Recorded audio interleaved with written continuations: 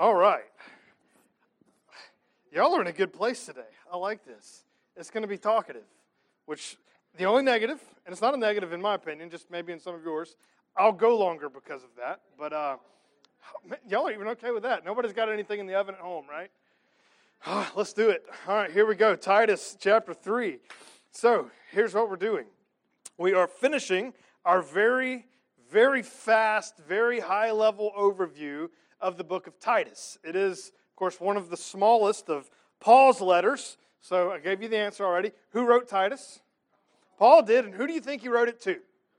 Titus. Very good. So here's what we're doing. We're trying to take the context of Titus and apply it in a certain sort of way to our own context. So let's make sure we remember what that context is. So Paul, and we're trying to put the pieces together here because the background of Titus is not in the book of Acts. And so many times when we read through Acts, we like to plug in where different scriptures happen, where Paul wrote different things to different groups of people. We have to assume then, as church tradition tells us, that Paul got out of prison at the end of the book of Acts. So if you've read Acts, you see that it's all culminating in Paul finally getting to Rome, except when he's getting to Rome, what is he wearing?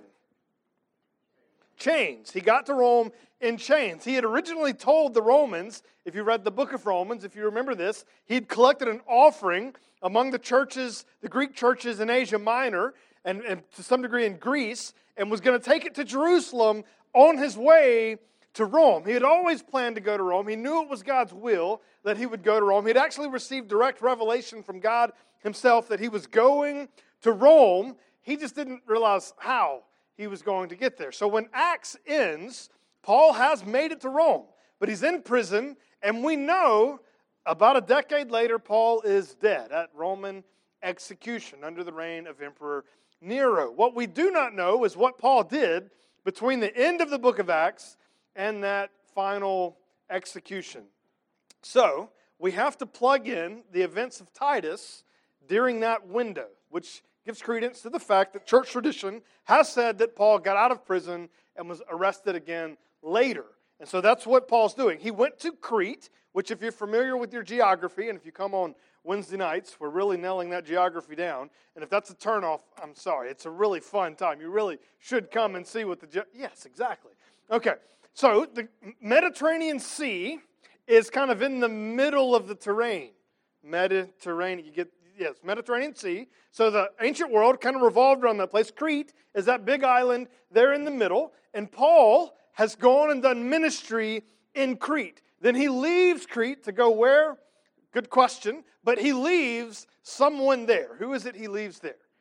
Titus. Very good. He writes this letter back to Titus, reminding him of the reason he left him there. It's not like he left and then wrote instructions later. He gave him instructions before he left, but sometimes you need that encouragement, that reminder, that letter from your mentor that says, hey, this is what you're doing. This is what I want you to do. This is how I want you to accomplish that task. That's what the book of Titus is. Paul is writing back to Titus on Crete, who's doing this ministry. And he gives him one basic charge. And if you remember the first week, 2 weeks ago, or if you've read the first chapter of Titus, you remember what that charge is. In the literal language, it says, appoint something in every town. Elders. Appoint elders in every town. In modern lingo, that's not what we call it anymore, where we get all flowery, play on words. With our lingo now, we plant churches. Right? It's the same idea. They're appointing elders in every town. He was called to create these churches, to place them there, to train up godly men who would lead, shepherd, pastor these churches. So he was planting churches in every town in Crete. And then Paul goes over some of the things he's going to be up against. He's got to plant this in a context where he's got opposition from two fronts. There's a religious opposition, and this came from what demographic of people? What religious/ethnic bloc? The Jewish people. They were the primary opposition. Most of the persecution of Christians you read in the early church came from within. It came from their own Jewish brothers and sisters. But second, they're dealing with the culture itself. Do you remember how Paul describes the culture of Crete? The Cretan culture. It almost sounds bad. You Cretan. All right, what's the idea of being Cretan? They quote a prophet of their own people, a Cretan philosopher, who says all Cretans are basically terrible people. They're lazy gluttons. And what's Paul's assessment of this Cretan's statement? This is very true. That's their culture. And so he's combating religious piety, that Pharisaical tendency that we see in our own culture. We see among even evangelical Christians today. That was one of their challenges, but also they had a radical, ungodly culture, battling both fronts. So he had to appoint elders, godly men who had godly lifestyles, so he could confront and be different and stand out from the culture they were in. But also they had to be well-grounded in their knowledge of the Scriptures so that they could confront the Pharisees. Now, of course, there's overlap on both of these sides, but you can see the two main things going on. And then we got to chapter 2, and he says, so teach what accords with sound doctrine. Now, we saw in that sound doctrine mostly had to do with our works rather than just what we typically think of with doctrine. Now, we get most of that doctrine actually in chapter 3, and it's going to be fundamental to what we go over today, but he spends most of his time in chapter 2 telling different segments of the congregations how they should act. He tells the older men to act a certain way, the older women to act a certain way, to train the younger women. The older men would do the same. The young men need to be steadfast. Even slaves need to act a certain way. All of these relationships, and we saw the organic nature of church membership last week. And so now we're picking up in chapter 3, where Paul is going to give a very fast flow of behaviors, and then he's going to root them all in the gospel. And so let's see how Paul pulls all of this together. Titus chapter 3, verse 1. Remind them to be submissive to rulers and authorities. This is the one verse of Scripture many of us wish was not there. Unfortunately, it's not the one verse. It's in several other passages as well. But what should Christians do to rulers and authorities? Within God's will, submit to them. And this is part of our relationship with the world, to submit. How did Jesus respond to the world when he came? Would we describe him as a tyrannical ruler or a suffering servant? This is what he did. Jesus laid down the example for us. To be obedient, to be ready for every good work, to speak evil of no one. Ooh, that's hard in the Facebook world. To avoid quarreling, to be gentle, to show perfect courtesy toward all people. Now, what people do you think are included in that particular expression? All people. In this case, yeah, it's definitely everyone. Now, particularly, he's emphasizing what people, do you think? You said Greeks, Jews, the non-believers. This is the particular emphasis of the passage. We're speaking ill of no one. We're being gentle. We're showing perfect courtesy toward all people. For we ourselves were once foolish. So clearly, who's he talking about? Those Cretans. Those people following the Jewish myths. That's who he's talking about. We need to treat them obediently. Speak no evil of them. Avoid quarreling with them. Be gentle and show perfect courtesy toward those people. Why in the world would you want to do that? Do you ever watch the news? Anybody just turn on the news and watch the news? Does it ever affect your mood? If you watch the news, then the answer to the second question was yes. That, or you need to get a hearing aid, or turn on subtitles or something. You're missing something if it's not affecting your mood. Do you ever get fighting angry reading Facebook? People sharing articles. Okay? Yeah, we all know what we're talking about. Those are the people that Paul was telling Titus, be friendly to those people. Don't speak ill of those people. Be gentle with those people. Be courteous with those people. Why? How could we do that? It's not even why, but how? How could I possibly be friendly with people who believe that about blank? You know how it works. You can fill in, there's 100 different topics we could come up with right now, just in the political arena, the social arena, social justice arena. Fill the blanks. We get angry, all of us do, if we're paying attention to the things going on in the world. How could we do otherwise? Verse 3, this is all of it. For we ourselves were once foolish, disobedient, led astray, slaves to various passions and pleasures, passing our days in malice and envy, hated by others and hating one another. Now, who is Paul saying that describes? Us. All of us in this room say, well, I grew up in church. Then you're probably more of the Pharisee type.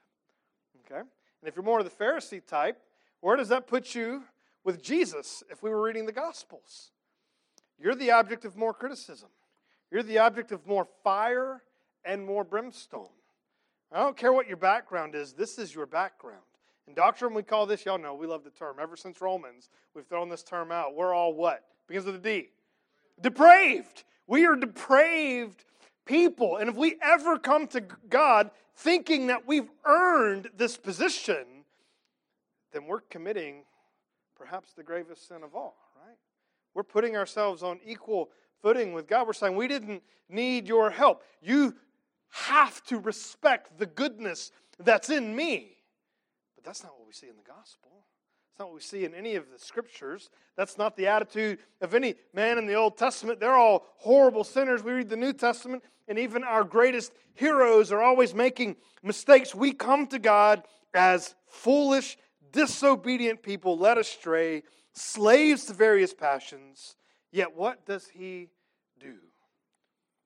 This is why I love Ephesians chapter 2. This is one you should just commit to memory because it gives us this threefold problem that we have. We're dead in sin. We're following the course of the world.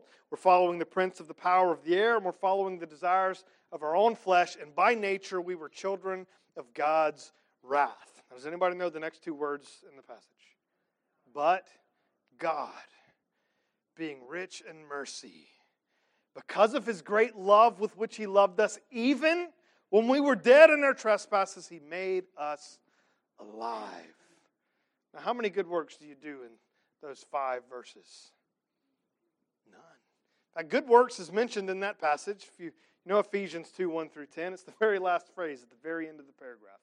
It's only after God has done all of the work, that He's done the saving, that He's done the justifying, that He's done the regenerating, the making you new in Christ, the making you alive, the grace, the forgiveness. All of that precedes good works. It's important that we know that God has a relationship with us based on grace. Has anyone ever tried to give you something and you didn't want it because you didn't want a handout? It's happened, right? You don't want help, right? Because to take help means what? You're weak. You needed it. You couldn't do it on your own. All of God's relationships with us are defined by that term grace. What does that assume about us then?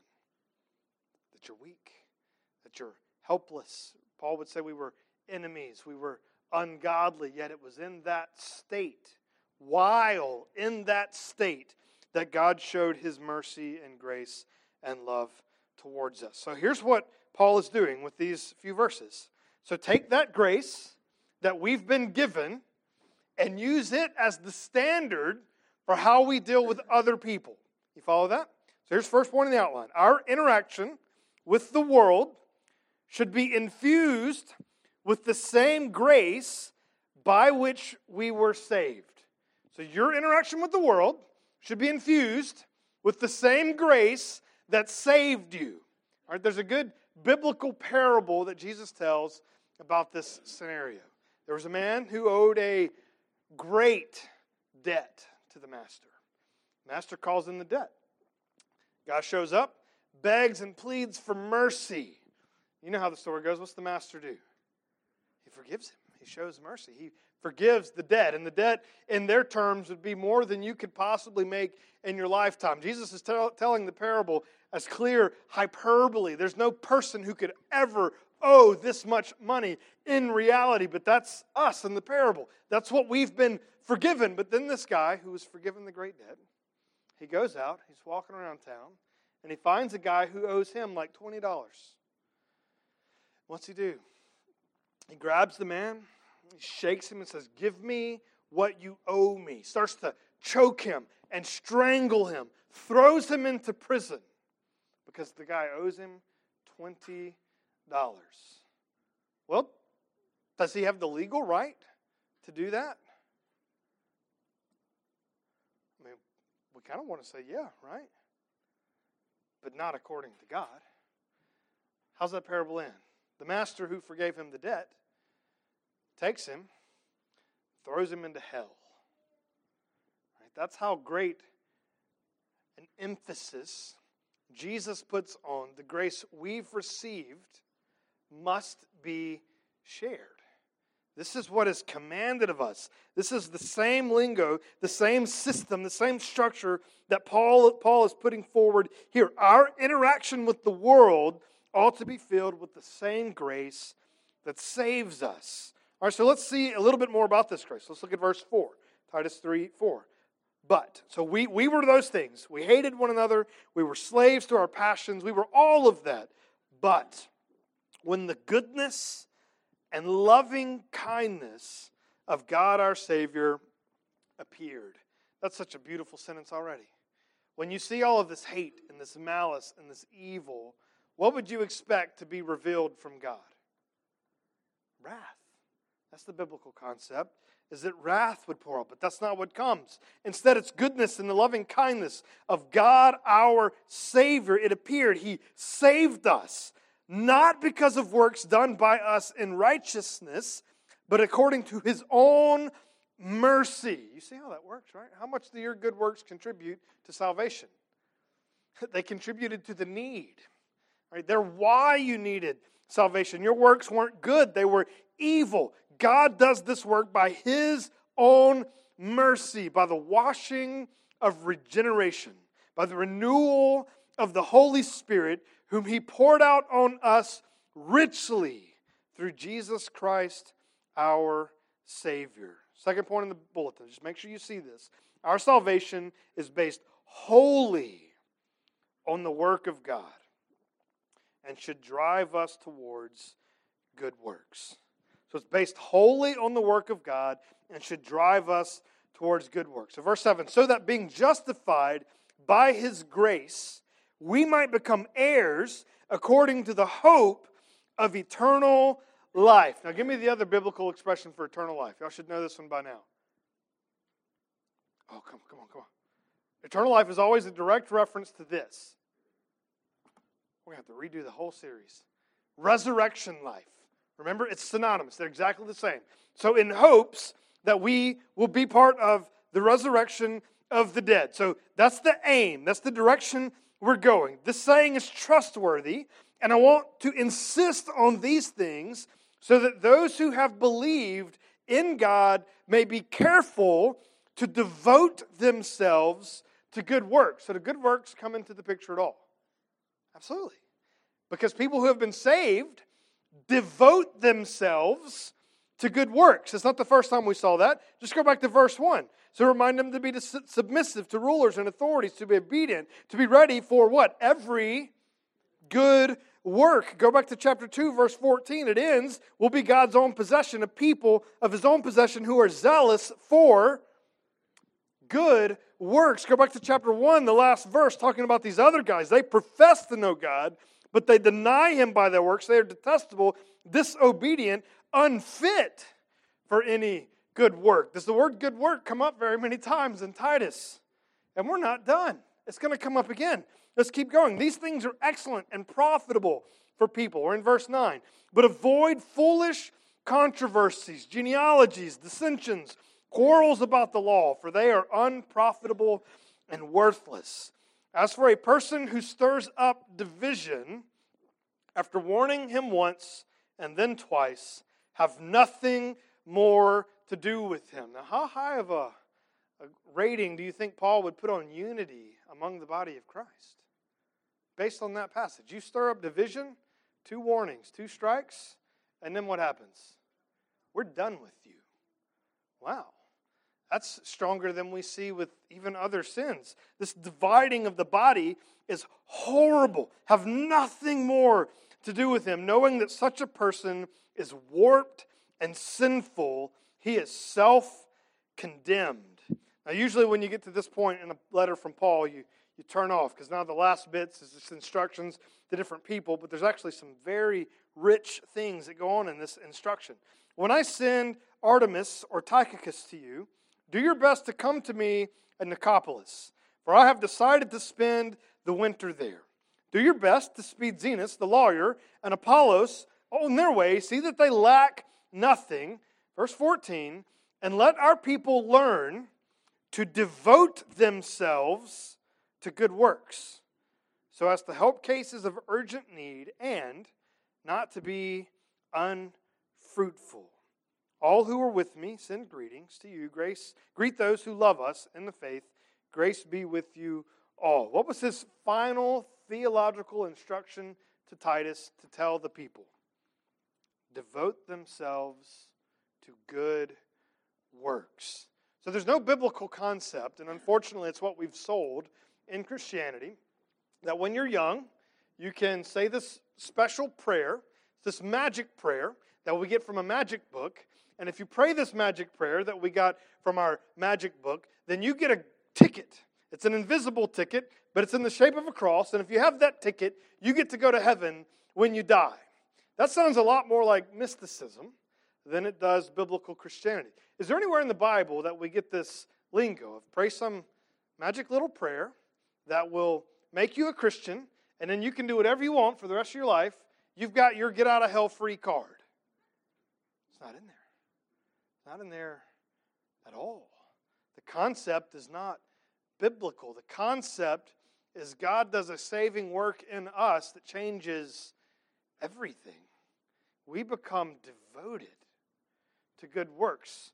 We become new creatures in Christ who are zealous for good works. This is our direction. This is our aim. This is what God has made us to be. When God saves someone, it proves fruitful. Every single time. This is the point of the book of Hebrews. We've discussed this before, that the blood of Jesus is so good at what it does that if it touches you, it produces results. Every single time. Just like when Jesus told Lazarus to come out of the tomb, what did Lazarus do? He came out of the tomb. Does that show us some innate ability in Lazarus, or does it show us the power of the Son of God? It demonstrates the power of the Son of God. So when Jesus appears and He saves us, not by works done by us in righteousness, but according to His own mercy, and He washes us by regeneration and by renewal of the Holy Spirit that He's poured out on us richly, and He justifies us by His grace, do you think we will become people devoted to good works? Guaranteed. Now, let's make sure we don't miss the obvious. Don't we wish it worked like that? I got saved, I walked the aisle, I got baptized, and I woke up and I never sinned again. I did perfect good works every single day. Anybody that described their journey? We're going to have an argument if you put your hand up. So that's not how it works, right? That's why Paul's writing the letter, is it not? Why is he having to tell these things to Titus?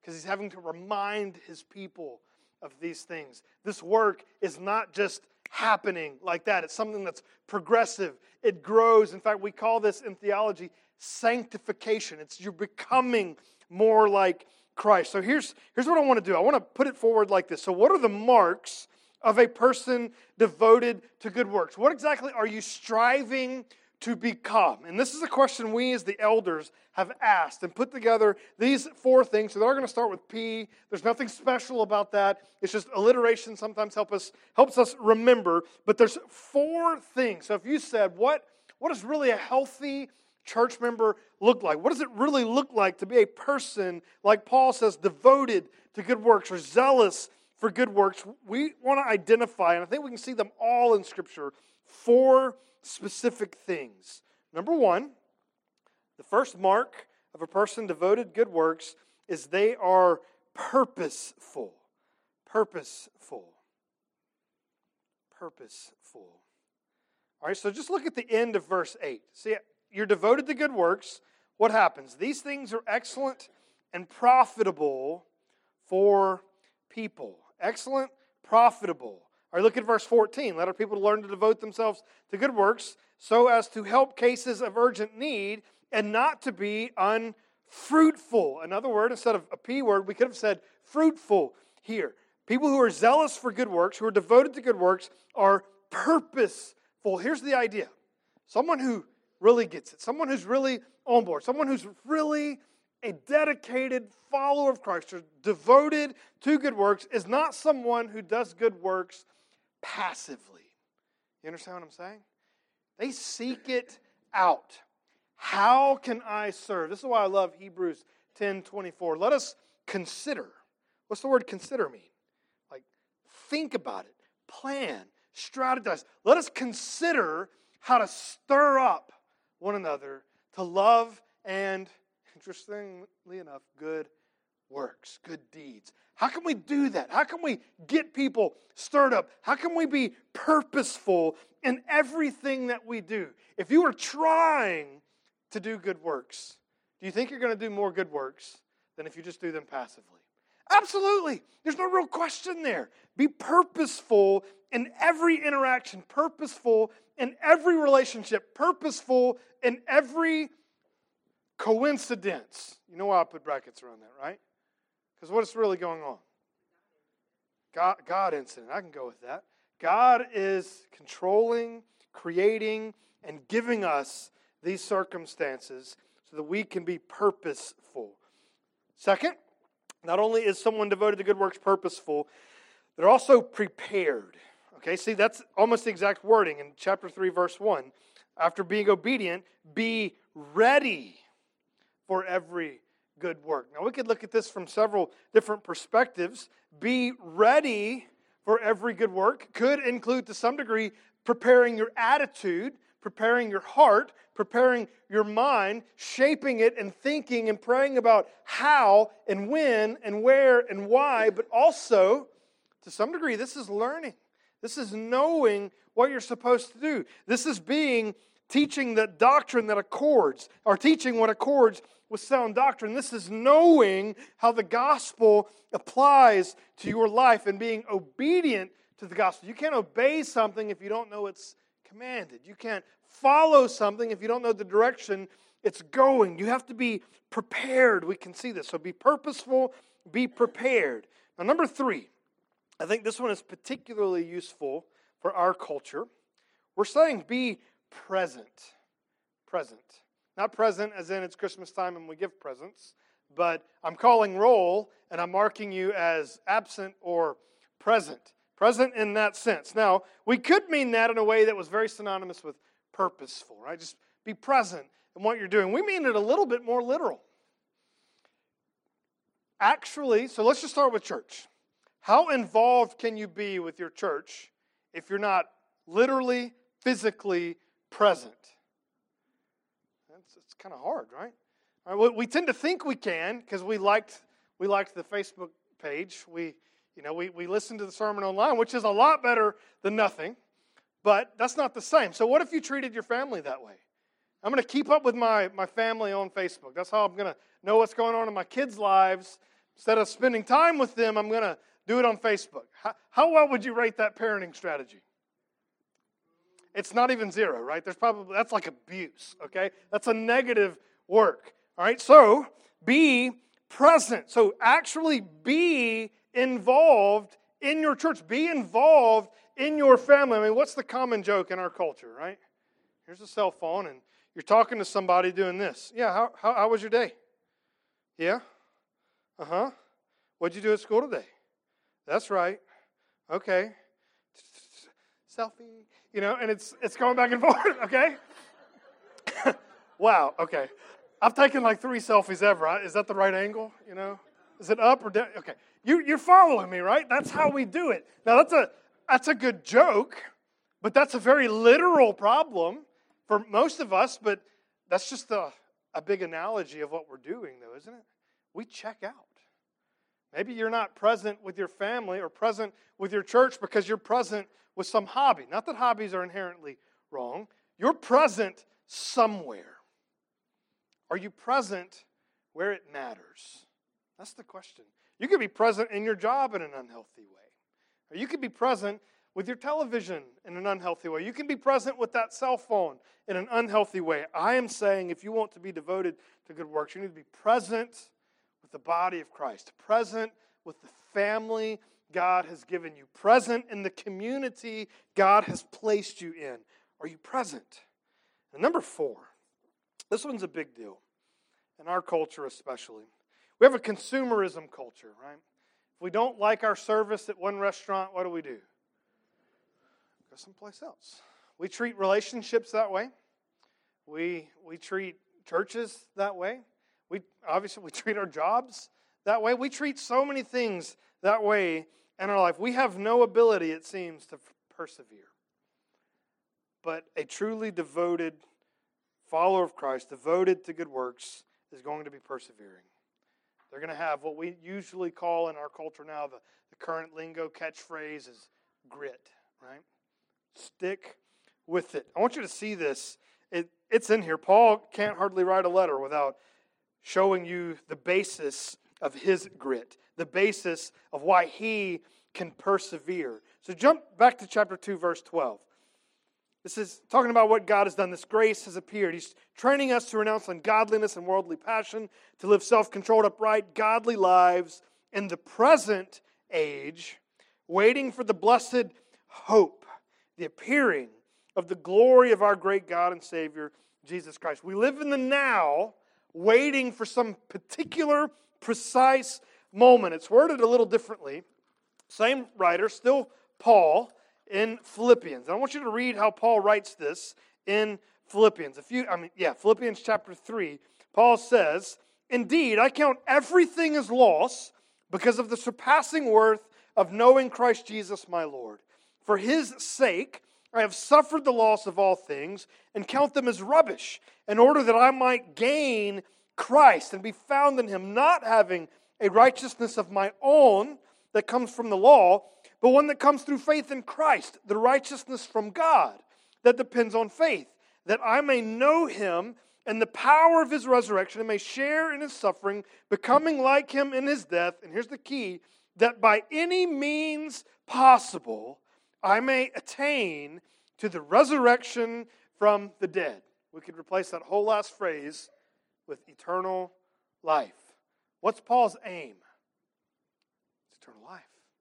It's forward-looking by any means possible. Not that I've already obtained this, or I'm already perfect, but I press on to make it my own, because Christ Jesus has made me his own. Guys, a mark of a truly devoted follower of Christ is persevering. And how does Jesus end the Sermon on the Mount? The 2 men built a house. One built it on the sand, and the rain came and destroyed the house. The other man built the house, and the rain never came. No. It's about where he built the house, right? He built it on the rock. And the same wind, the same storm, the same rain, the same flood still came. The difference, the reason one perseveres and one does not, was not based on what the house was made of. It was based on where the house was made. Why can Paul look forward and say, I'm going to make the resurrection my own? Well, one simple answer. Because Christ has made me his own. And every one of these things, and being purposeful, being prepared, being present, and even persevering, the basis every time is not my good works, not my good motivations, not my good attitude. It's that in spite of the sinner that I was, Christ manifested his grace and mercy. And he justified me by his death on the cross. He gave me new life through the power of the Holy Spirit, through the power of his resurrection. And because of that, we become devoted followers of Christ, devoted to good works. Guys, as Church at the Square, let's do this together. As fitting as it is, Philippians 2:12 applies to this situation as good as it does any. Paul famously says, work out your own salvation. And that's classically misinterpreted because we think work out our own means me. It's not what Paul said there. He was telling the church at Philippi, guys, I'm not coming back. So you, Southern English, that would be what? Y'all work out your salvation, because I'm not coming back. You've got to do this together. Guys, let that be the mark of Church of the Square. Let us consider how to stir up one another to love and good deeds, so that we would be a people zealous for good works.